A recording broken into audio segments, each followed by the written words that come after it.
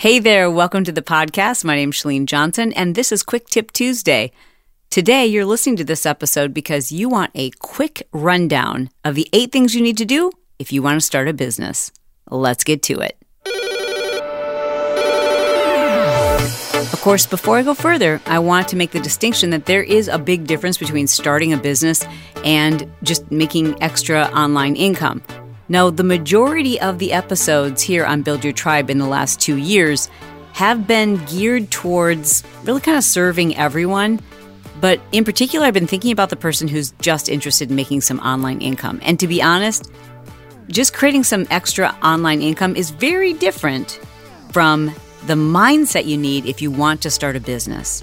So I'm going to fly through these tips. Obviously, you've looked at the length of this episode, so you know that I'm not going into great detail. But I want you to have the order in which you should be doing things, starting with step number 1. Step number 1 is understanding that owning a business is different from just creating online income. Owning a business, starting a business, means you've decided, you've made a commitment to do the work, to be frustrated, to experiment, to know your numbers, to invest in experts, to be wise about how you spend your time and your money, and to never give up. Step 2 is to decide if, in fact, you have what it takes to run a business. And what is that? It takes common sense. It takes tenacity, resilience, and insatiable curiosity. Like, you can never ask enough questions. To run a business means that you have insatiable energy. You never get to stop. Once you decide you're going to be a business owner, you will be thinking about your business 7 days a week, 24 hours a day. Even when you're sleeping, you'll be thinking about your business. All right, now let's move on to the real steps. Step 3 is to figure out what type of business you want to start. And it goes without saying that this step takes some people a lot longer than others. In fact, it is this step that often kills most would-be business owners because for whatever reason, you are so afraid to pick one thing, so afraid that it's going to be the wrong thing. So this is perhaps the toughest step. It's a step that once you get over this, you're off and running. My advice to you is this: just pick. I've had, 15 different businesses. And that's just counting the businesses that have been viable. I've probably had 100 different ideas, some of which I follow through on for about 5 days until I follow through on the next couple of steps, which I'm going to cover for you, in which case I learn, okay, this is not a viable business idea, and I move on to the next thing. Just remember this: whatever it is you think could be your potential business, just start. Like, that's half the battle, is just start and know that you don't have to do it forever. How do you know unless you pick? You can't even start until you pick a business, a type of business. All right, your next step is then to do some market research. And this is step 4. Step 4 and step 5 are the things I see most people skipping over. They make the big mistake of thinking to themselves, I know people want this, and therefore I'm just going to move forward. You actually need to do legitimate market research. You need to know, what are the trends? Is this even a viable option? Is this industry dying? Is it growing? Where are things headed? What is it the market wants? What is it they're willing to pay? Would people actually buy this? Will this sell? Is this marketable? If you're starting a business in an existing category, like let's say you want to start a nail salon, what is the need in your area? How much of a market share do you think you could grab? If it's an online business, what's the demographic that you're looking at?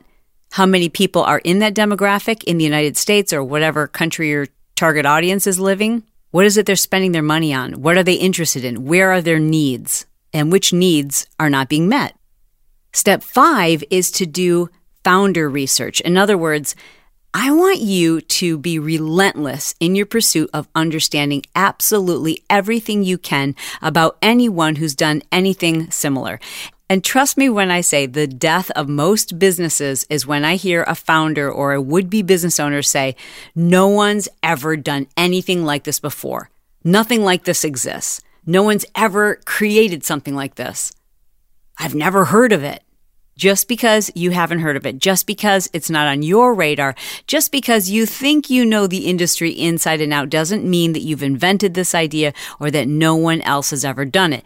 Trust me when I say you're going to save yourself a boatload of time and money by being relentless in your pursuit of knowledge. How do you do this? You've got Google. Go on Google. Search absolutely every way you can possibly think of to describe the thing that you're thinking about doing.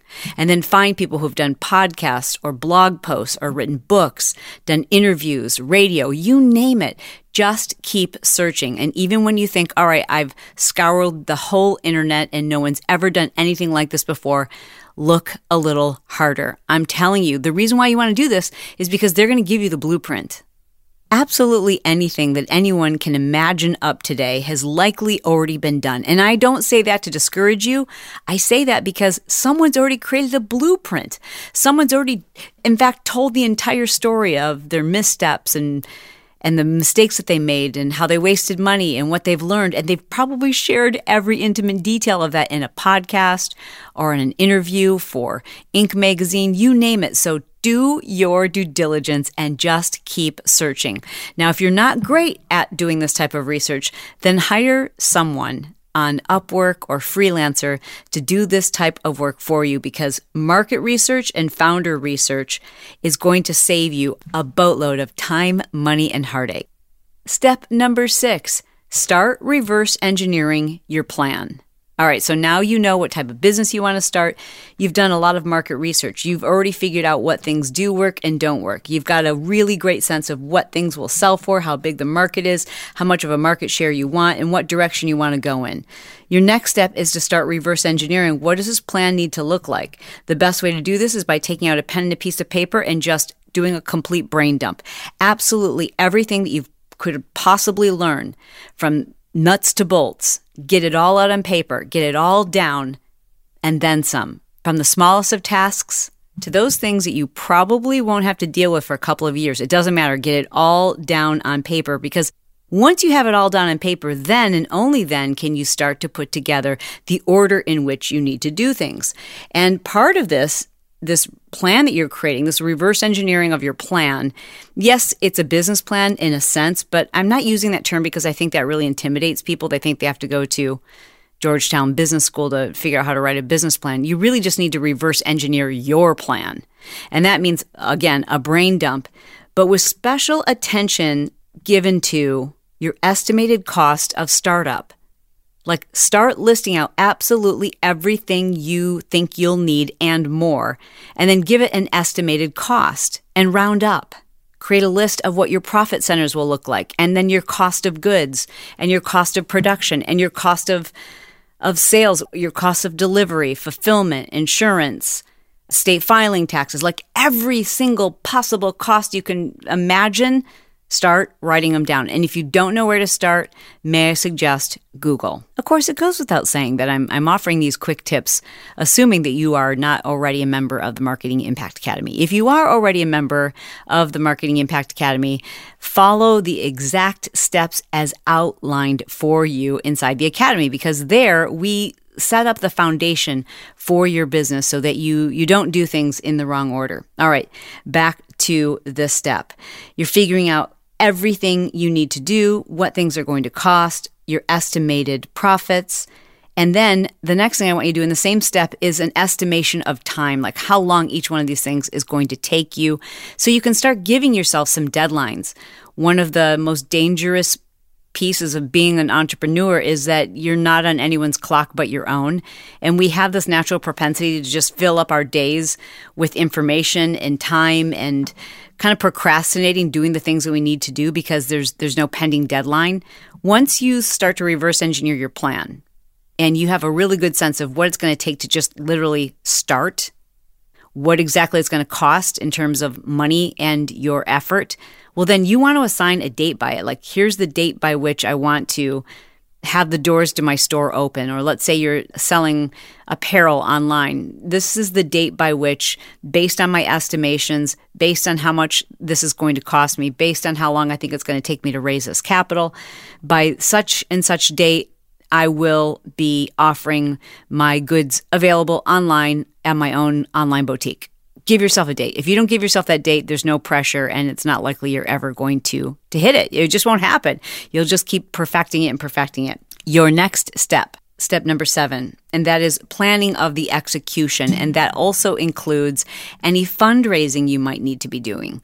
And by fundraising, I mean maybe that's just you saving additional money, or maybe that's you selling a car or a piece of property, or talking to friends and family members about investing in your new idea, if in fact your business requires considerable startup. Many businesses today do not require considerable startup. And of course, those of you who are regular listeners of Build Your Tribe, you know that I'd say 90% of the businesses that we talk about on this program are businesses that you can start simply by playing around with making some online income and allow that to turn into a business. That's one way to do this. But today's episode is really geared towards those of you who are like, no, I already know the kind of business I want to start. I need to know the steps. So step number 7 is planning the execution. By which date will you do each and every step? And that includes understanding where the income is going to come from, where are you going to get the funding to start up this business, what date by which do you plan to be able to pay back investors or to turn a profit. Number 8, and it may surprise you that this is so far down the list, but number 8 is figuring out the name and the branding. I find that most rookie business owners get really hung up on the name early in their efforts. In fact, if they can't come up with a name, they just freeze. Or they come up with a name and they fall in love with it so desperately that once they learn someone else already has a trademark on that name or that name is not available, they're just like, oh, my dreams just went up in smoke. So I always tell people, don't fall so deeply in love with a name that it kills your dream. I mean, think about it. If you had decided to have children and you didn't have a name picked, but you're already pregnant, what would you do? I mean, you have to move forward, right? So you're pregnant with this idea of starting a business. Don't worry about the name. The name can come to you later. Names change all the time. People get really hung up on names without really thinking about long-term how that name will age. Can you even trademark that name? Is that name easy to spell? Is it easy for people to remember? Is it generic? I love names like Google. Think about Google. Who even knows what Google is? Or Zara or Uber. Fictional or fanciful names are really great names for businesses because it's likely no one else has them and you're probably going to have a much easier time of trademarking them. But the bottom line is this, your branding, what it stands for, what your business looks like and who it's going to appeal to, all of that is a million times more important than the actual name. The name is going to come to you late at night or while you're in the shower. So don't sweat it. Just keep moving forward. But remember, your branding is essential. But it doesn't need to happen until this point, all right? Once you've got your branding in place, well, then and only then does it make sense for you to get a domain name. And that's step 8, is creating an online presence for your business.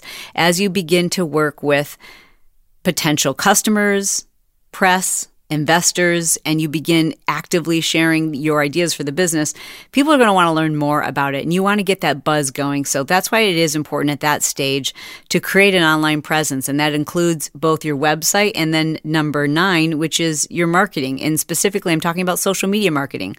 When you're just starting a business, don't make the mistake of hiring a marketing agency or a PR firm, not in the beginning days.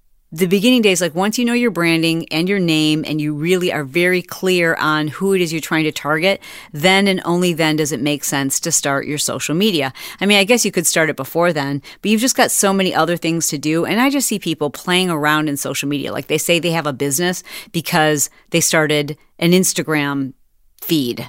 I'm like, dude, that's not a business. God bless you. That's called an Instagram account.